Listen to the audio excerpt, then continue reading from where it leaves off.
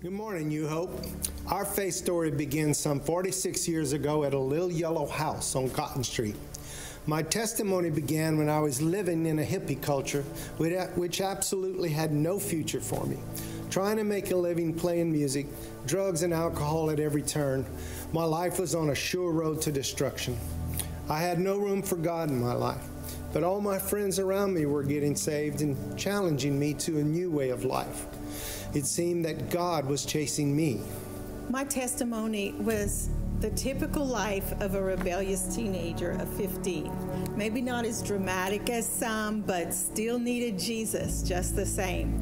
The world was drawing me into all the downfalls of the day: alcohol, cigarette smoking, pot smoking, rebellion, all the things of that time. But the Lord was also drawing me to Him.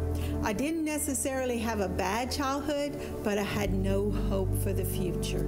So I was at a crossroads in my life where I knew I had to make a decision. I thought I would have to give up my music, and that was very hard for me because it was an all-consuming part of my life. My moment of rebirth came while lying on my couch one night. In the darkness, everyone in the house asleep. I wanted to clear my head, so I turned on my record player. Remember those? Music was an escape for me, and I would go there to do just that. I remember I was listening to a song called Ain't Gonna Fight It. Surrender my will to the one who's calling my name. They tell me once your heart's there, you'll never be the same. I was lying on my back in a dark room when salvation came to me, and I've never been the same since. For me, it was when Janita came and shared Jesus with my mom. I was listening and hungry for more. She invited us to church. There was a revival in a small Assembly of God church near Eunice High. Brother Larry Youngblood was preaching. Towards the end of the service, he led the people in a prayer of salvation. Immediately after that, for reasons unknown to me, I started crying, and I cried for hours. God had touched me. He started working on me that moment and changed me forevermore. Which brings me back to the little yellow house on Cotton Street. It's where our Pastor Youngblood and Debbie came to shepherd a bunch of people who knew very little about Christianity. From the house on Cotton Street, we grew to the point where we had to rent the Northwest Community Center. Every Sunday, we would go, set up chairs, PA equipment, preached, prayed, and ministered. And again, we grew. Next, we built a new church and school. All the while, First Assembly was also building, which is currently the children's church right here. They were growing also. Then in 1995, a new pastor from First Assembly, Pastor Hewitt, and Pastor Youngblood brought up the idea of a merger of the two churches. It was a God idea. New Hope Fellowship was born, now called New Hope Church. We immediately had to expand the building to the present sanctuary because we were still growing. Joanne and I are so excited to see what God is doing some 46 years later. We have no idea what the future holds, but one thing is for sure. There is more. This is one of the most historical Sundays I have ever been a part of as a pastor. And I don't just say that to exaggerate. This is one of the most monumental moments of this church. As Chucky and Joanne shared in their testimony, there was some significant steps along the way. Even the merger of Eunice Fellowship and First Assembly of God in 1995. And this Sunday, Mother's Day 2023, is as historical for us. What we're going to do today, how we're going to close or conclude service today, is as monumental as that decision. We have been building up to this moment and many others throughout this series. And if you want to know more about this There Is More initiative that we're in, you can go to eunichechurch.com. All of the things that we've been discussing are right there at unischurch.com/more. I want to make sure that you know that that page is available to you. The guide is there. Everything that we have for you, it's electronically provided for. Opportunity there, virtual tours there, a special message from Megan and me. I'll tell you more about that in just a moment. But I need you to understand this Sunday, I think that Jesus was interested in the things that we have a tendency to put our security in. And Jesus spoke to those things. He only preached for about 3 years, so he spent a lot of time speaking about the things that we would struggle with. Are you with me? And one of the things that Jesus talked about more than heaven or hell was finances. Jesus talked more, dare I say, Jesus spoke more about earthly mammon or money than he did eternity, heaven or hell. Why? Because he knew 2,000 years later there would be a society full of people that would find more security in their finances than they do put faith in their Father. Because if you're not careful, the love of this one thing can become the root of all kinds of evil in your life. And so Jesus spoke to it. We're in week 5 of a 6-week faith journey, and you'll understand why it's a faith journey before the end of this message today. It's not just an initiative, it's something that we're doing. Don't be surprised that you hear babies on Mother's Day. Hello, that's part of the process. Ephesians chapter 3, verse 19. This has become our biblical mantra over the last several weeks. I want you to notice that Jesus never just told people what to do. He showed them. Aren't you glad that you serve a Savior that can relate to you?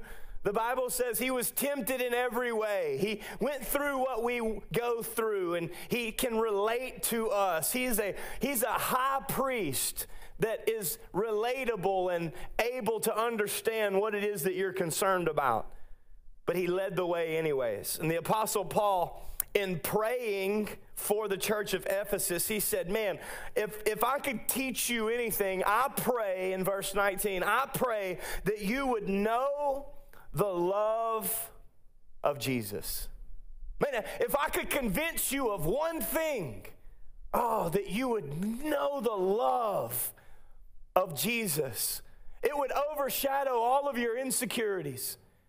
It would cleanse all of your shame and guilt and all the things that you're carrying because you think that the mistakes that you've made in the past can't be covered in the blood. You think that his grace isn't good enough for your guilt. If you knew the love of the Father, if you being evil, Jesus said at one point in the gospel, know how to give good gifts.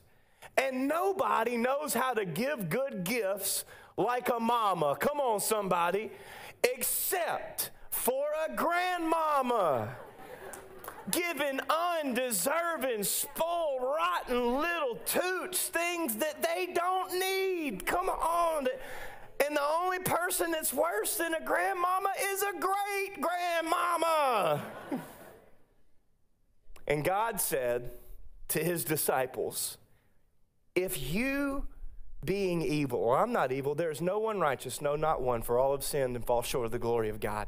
And if you being evil know how to give good gifts to undeserving children, then how much more, come on, you got to lean in and understand, how much more does your heavenly Father, willing to reward, willing to give, how much more pleasure does he find? Oh, I pray that you would know the love of the Messiah. It will transcend your current thinking.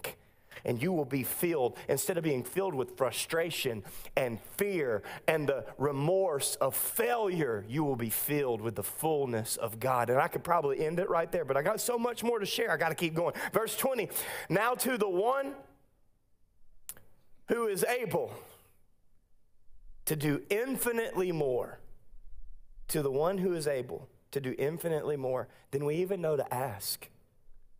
That's a side note, that's why I believe it's so important that we learn how to allow the Holy Spirit to pray through us in known and unknown biblical languages, because we're praying mysteries into the kingdom of God that we don't even know to ask or imagine, according to the power that is working among us. Verse 21, to him be glory in the church. Here's what I need you to understand. The will of God is bigger than any individual. What God wants to do, that got like 3 hearty amens, so I'm going to say it in a better way to see if everybody will comprehend it. What God wants to do is going to require a church full of people, not just an individual, not just a few families carrying the load, as so many churches are accused of.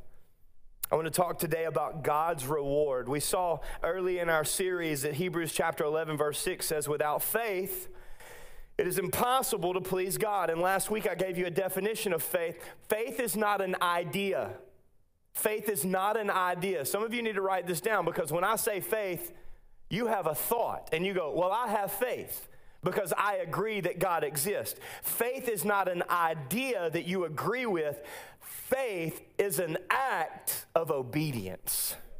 It's not faith until you act on it.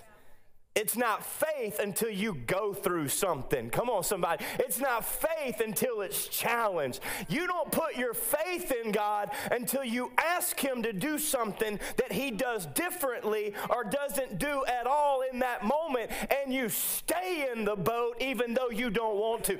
That's faith without wavering.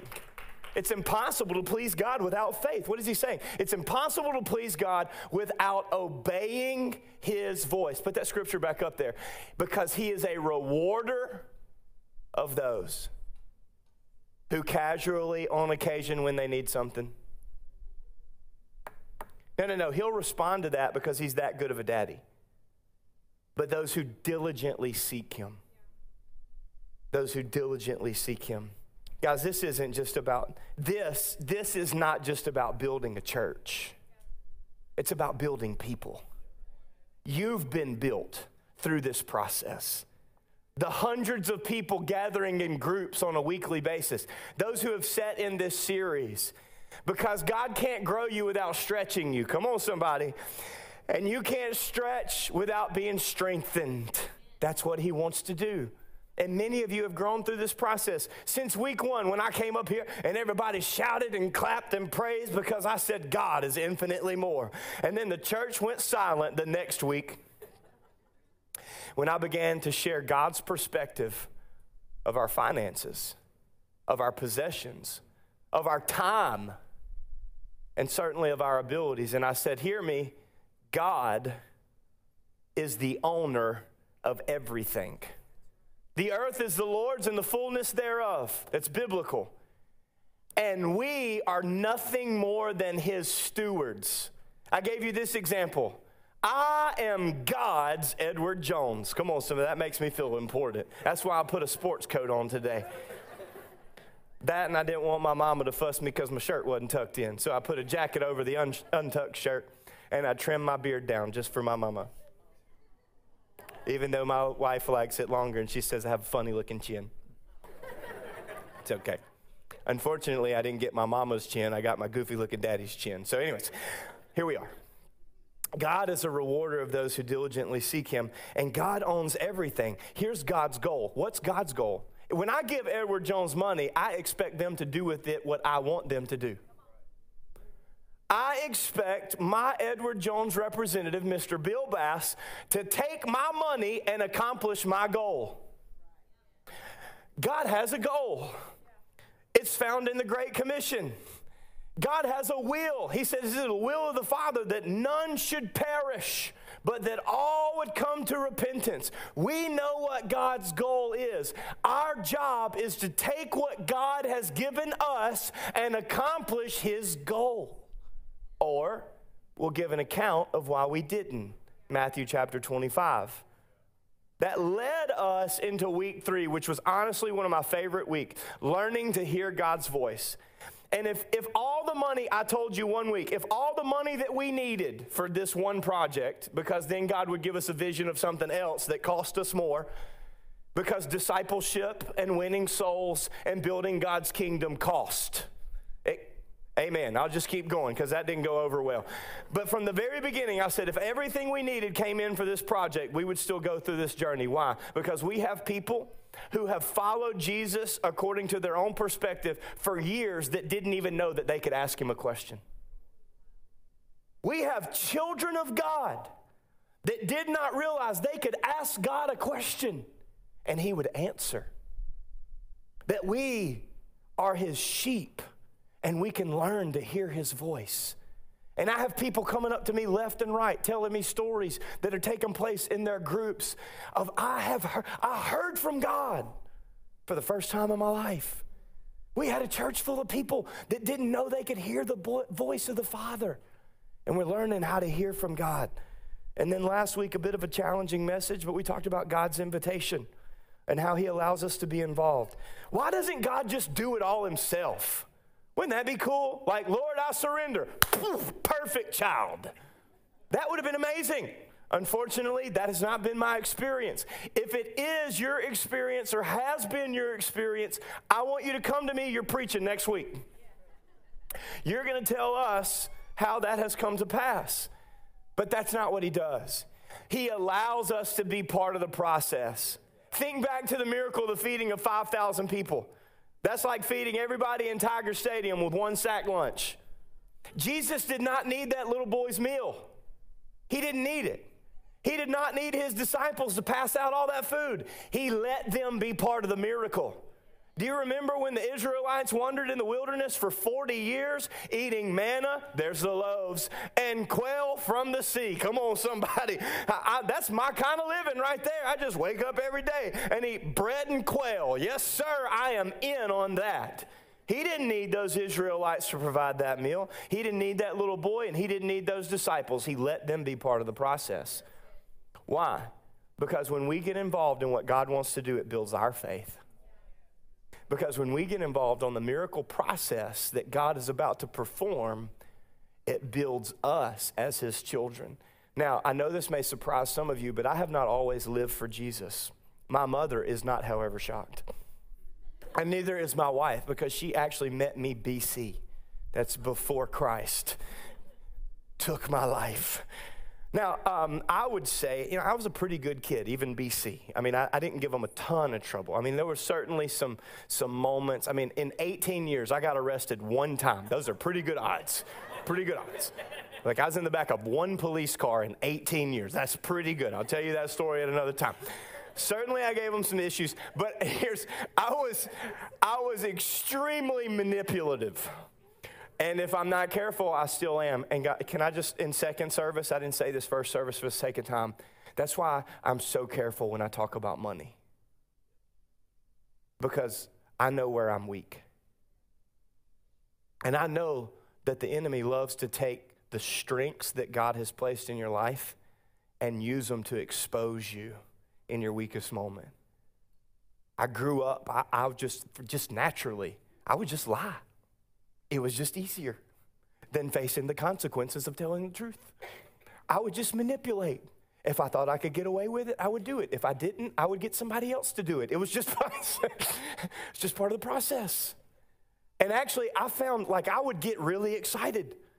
Like it stirred something in me, like the fruit of the forbidden. I loved to steal. I know it's weird. It's crazy. It's not good. That's why I get up when we pass the offering. I'm just kidding. That's not even remotely tempted. In fact, so when I started playing baseball, every time I got on base, I was looking to steal. Didn't matter what base I was on. Didn't matter if my coach thought I should. I've been in the dugout counting the timing of the pitcher, how long it takes for him to come set and lift his foot. Is he too consistent? Can I take off before he lifts it? How high does he lift it? How quick is he to the plate? Does the guy behind the plate have a rocket or a noodle arm? Can I steal on the pitcher or the catcher or both? Should I just take off running backwards because neither one of them were worth trying to count anything? I would look at all of those things.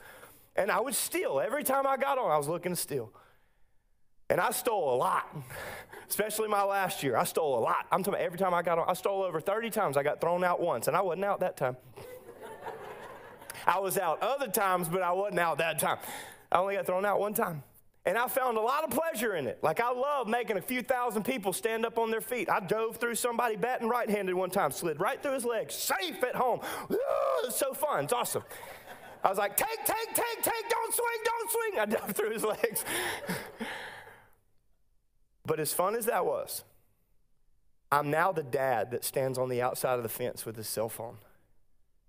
And I watch my daughter, who gets hit by a pitch like this. She doesn't jump out of it. It's going to hurt me. This softball is going to kill me. No, it's soft. It's a softball.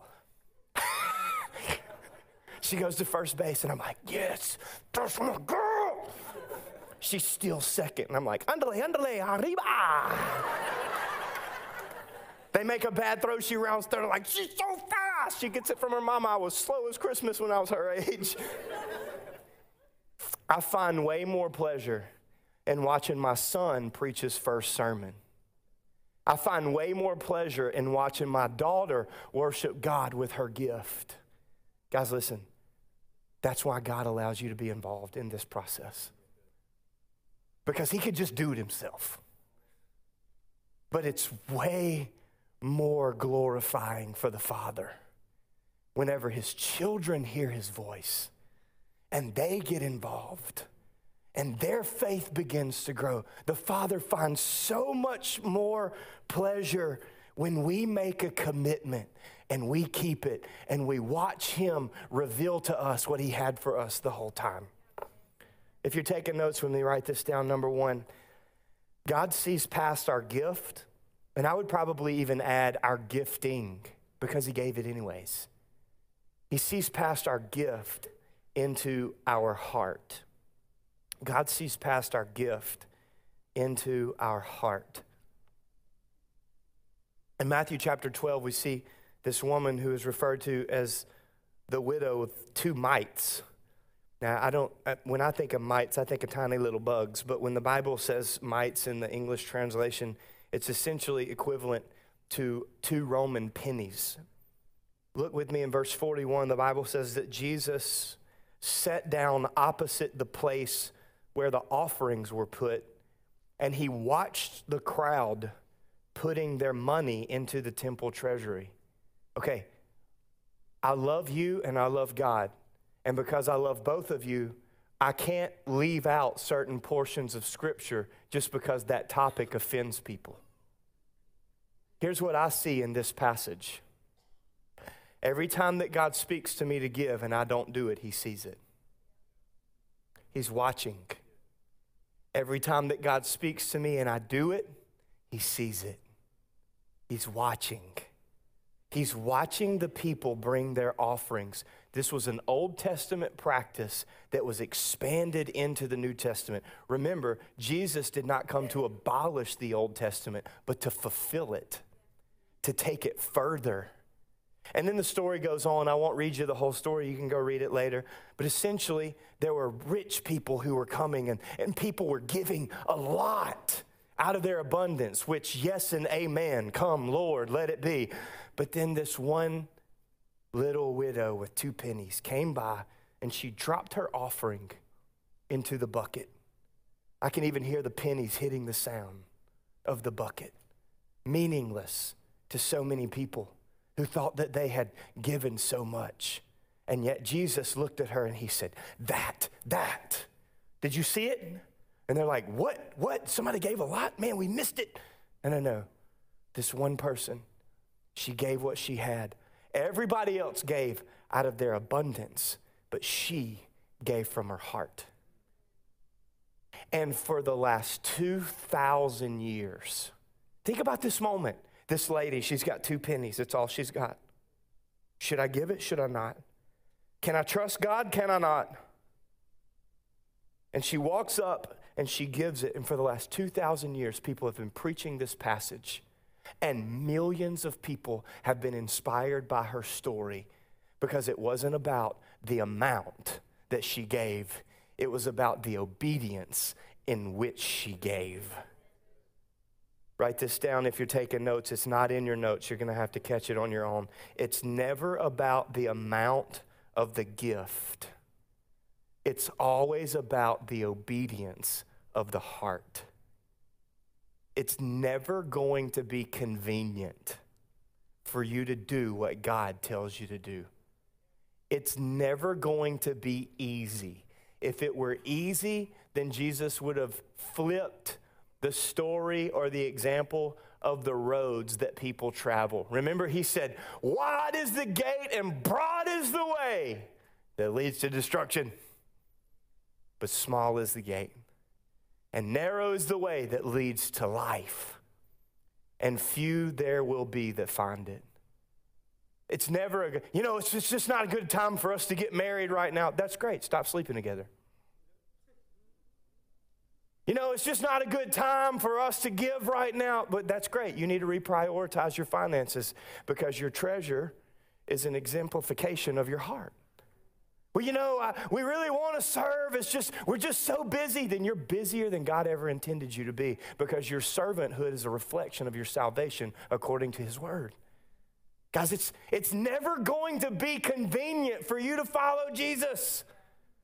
The enemy will always give you an excuse to procrastinate on God's will for your life. Ooh, that's good preaching. I'm just trying to stay where God wants me to be. I don't want to walk in the excuses of the enemy. I want to walk in the anointing of the Father. Orphans walk in excuses. Children walk in anointing. And you can follow Jesus and trust him every step of the way. She gave from her heart. It wasn't about the amount, it was about the obedience, even the sacrificial obedience. She sacrificed in the moment, but I'm telling you, today she does not see it as a sacrifice. Number two, if you're taking notes, it's not about equal contribution. It's not about amounts. It's about equal obedience, which is why I told you several weeks ago, all we're asking you to do with us in this journey, in this historical moment, is to ask God and to do your best. Because everybody matters. The widow's pennies matter. Everybody's gift makes a difference. Every single child that is a part of this project.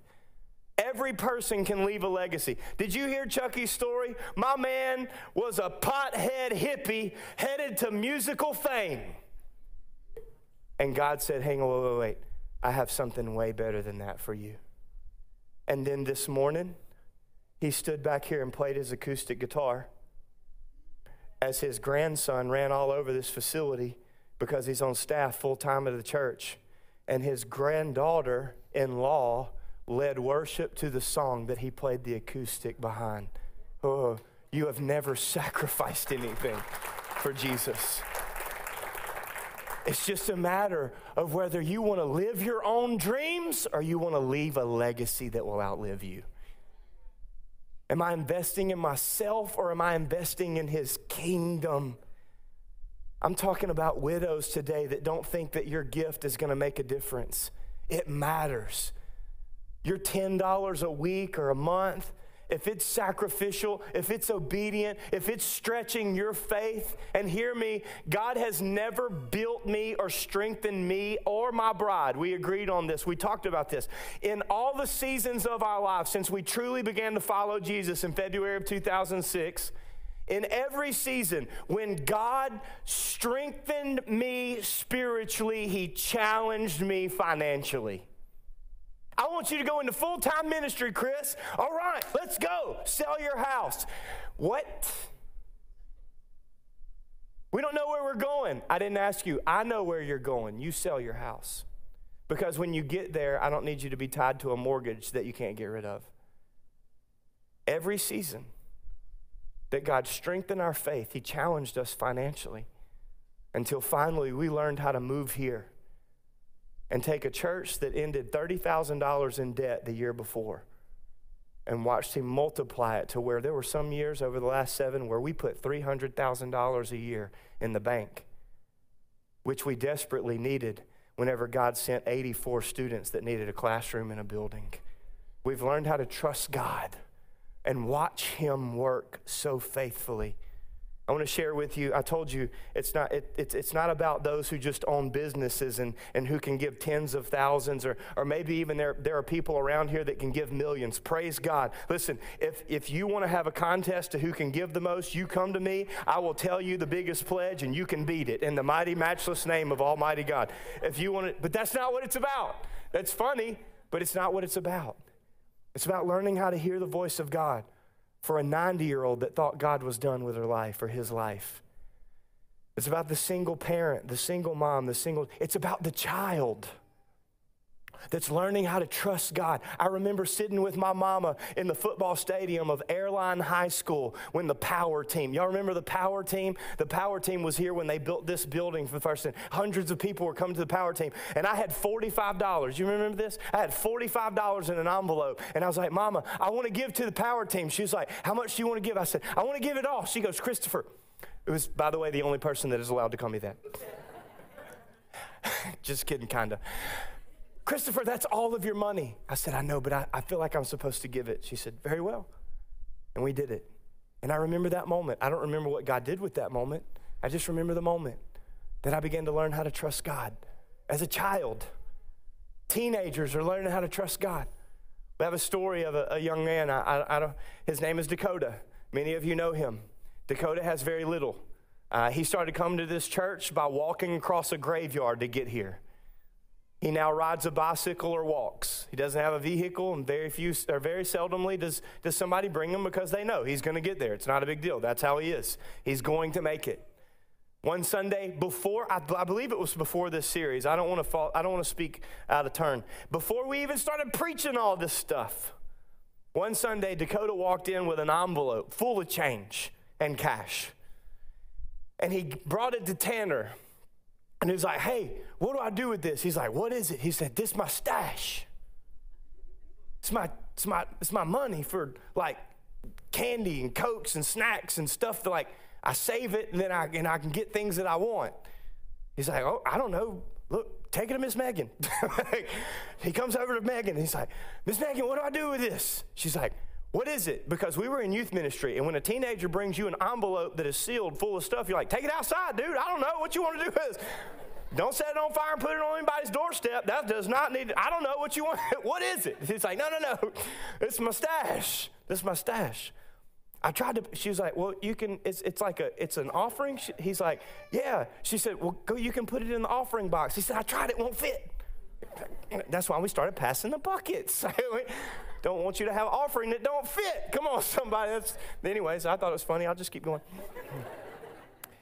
Every Monday, we celebrate in our staff meetings what God is doing in the lives of people, and one of our staff members brought this up. And at first, we were really amused. We're like, dude, that's funny, because it's so him, his stash. And then all of a sudden, I heard the Lord say, if everybody in your church would do that, you never have to ask for another thing again. And I said, whoa, hang on. Guys, do you realize this guy just emptied his savings account? That's his money.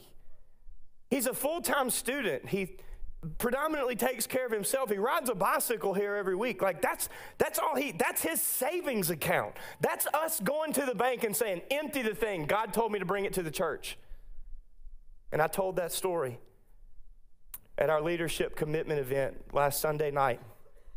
And the story of a teenager inspired hundreds of people to make a commitment and come through on that commitment.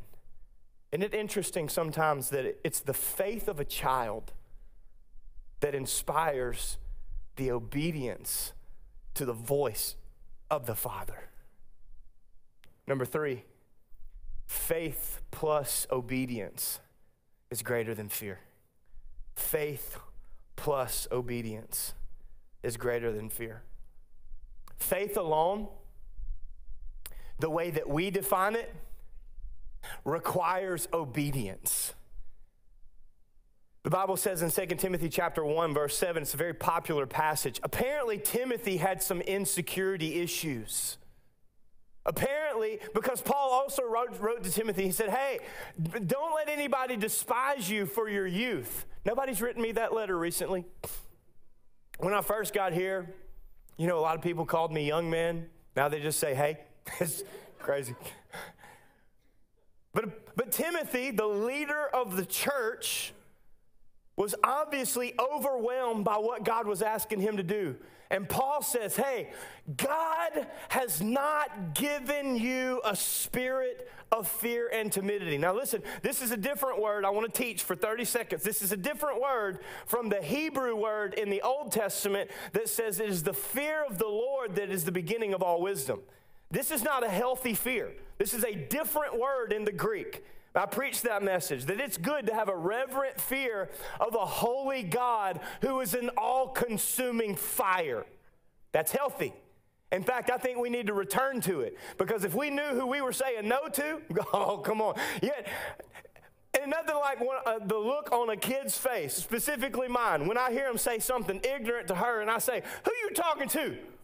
Not her. I was just doing it. It was just taking me a minute to process what she was asking me to do, but I'm doing it now. I didn't even know she was talking to me. I thought she was talking to somebody else that is the same name as me, maybe. She was watching an old video.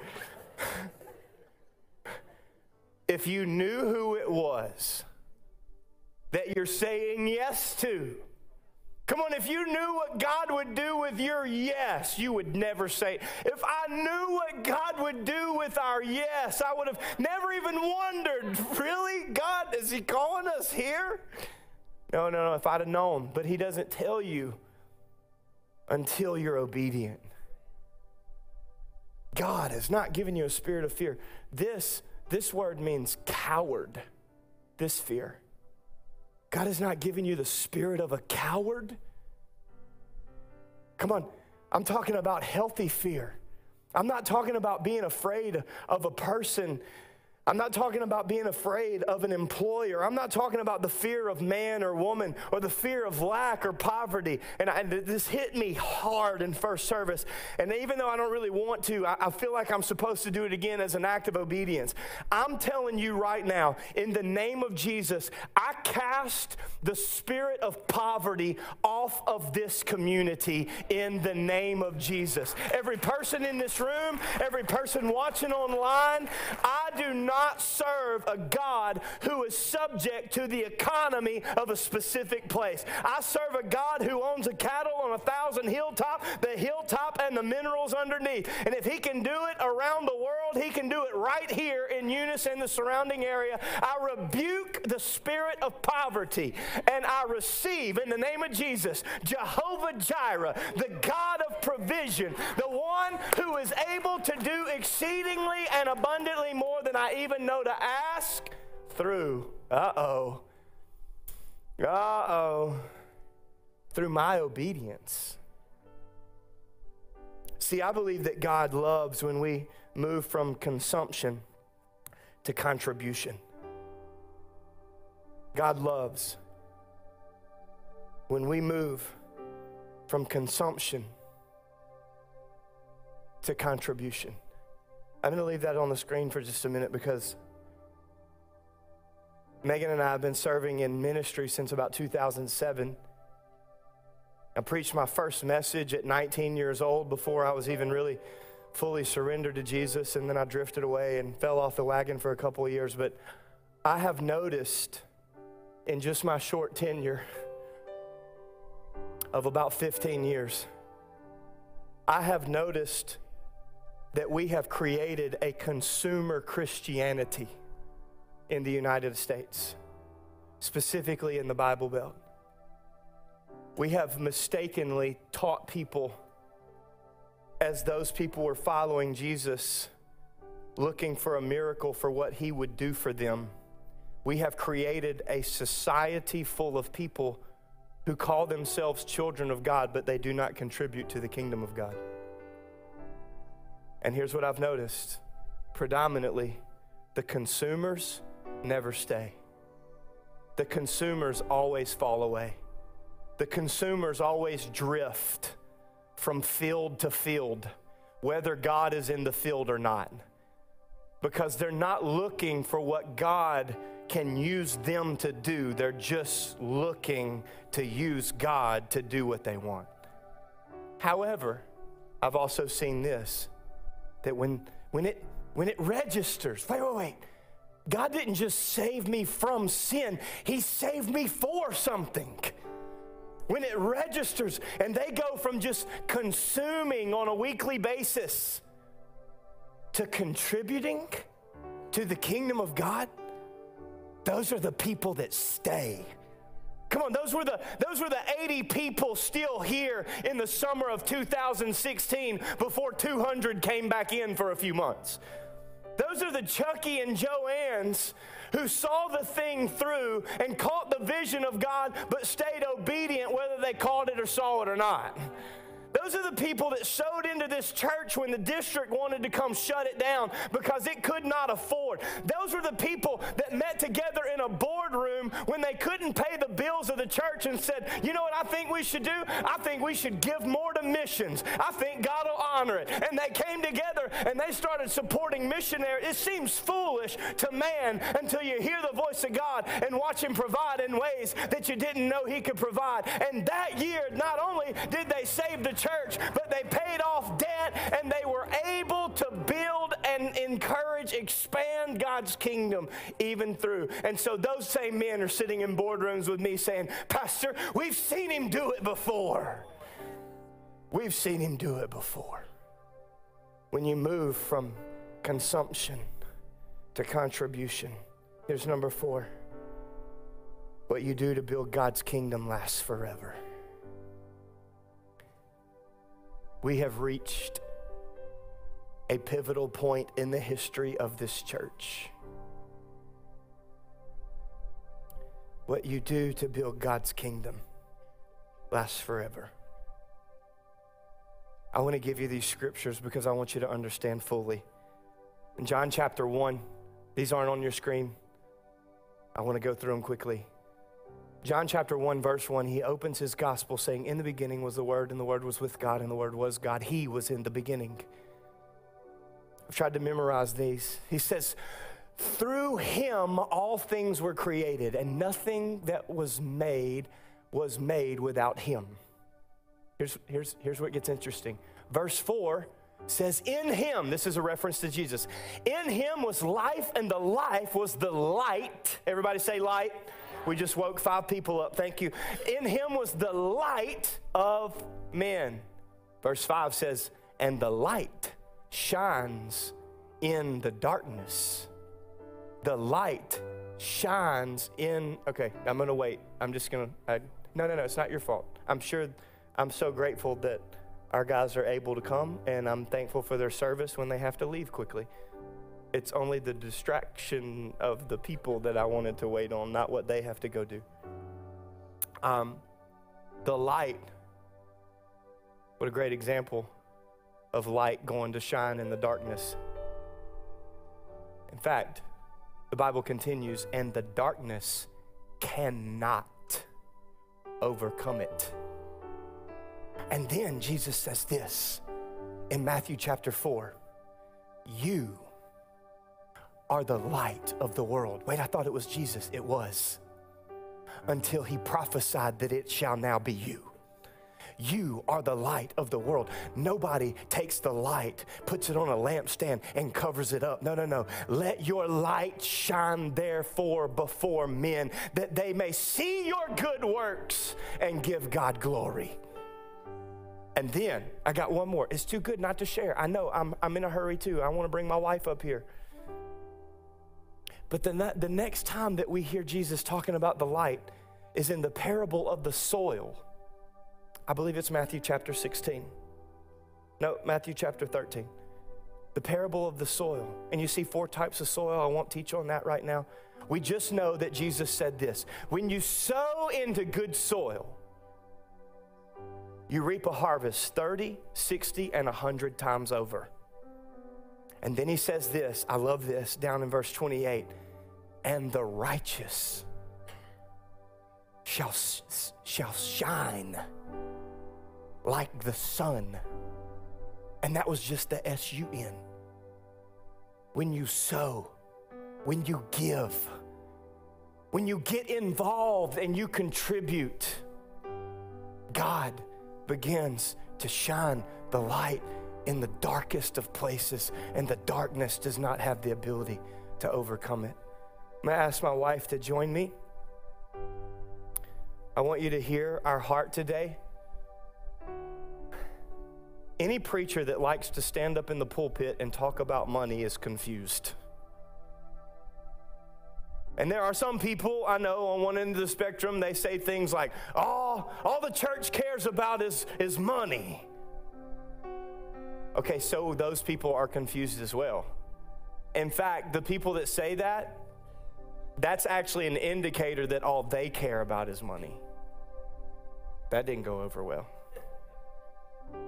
In fact, if everybody was as generous as those people, the kingdom of God wouldn't get built. And then on the other end of the spectrum, some of you are like, oh no, is Pastor Chris about to frost his tips and start wearing pinky rings? What is going on right now? Sow your seed of $1,000 today and get your miracle. No. See, here's what, if we're not careful, we will be afraid of what God actually said because of the abuse of people that took things that he said and used it for their own personal gain. The ignorance of abuse does not change the anointing of his word. So here we are. And I want to invite you to take this pledge card all across this place. There was one in every seat. It can be one per person or one per family. And as we always say, listen, if you're a guest, man, Mother's Day, really? I know, this is how God laid it out. Thank you, Lord. But then again, I thought, I will never forget Mother's Day, 2023. That was the day that we came together. And we asked the Lord what he wanted us to commit for 3 years. If you look on this card, you'll see weekly, monthly, annually, or maybe as a one-time gift.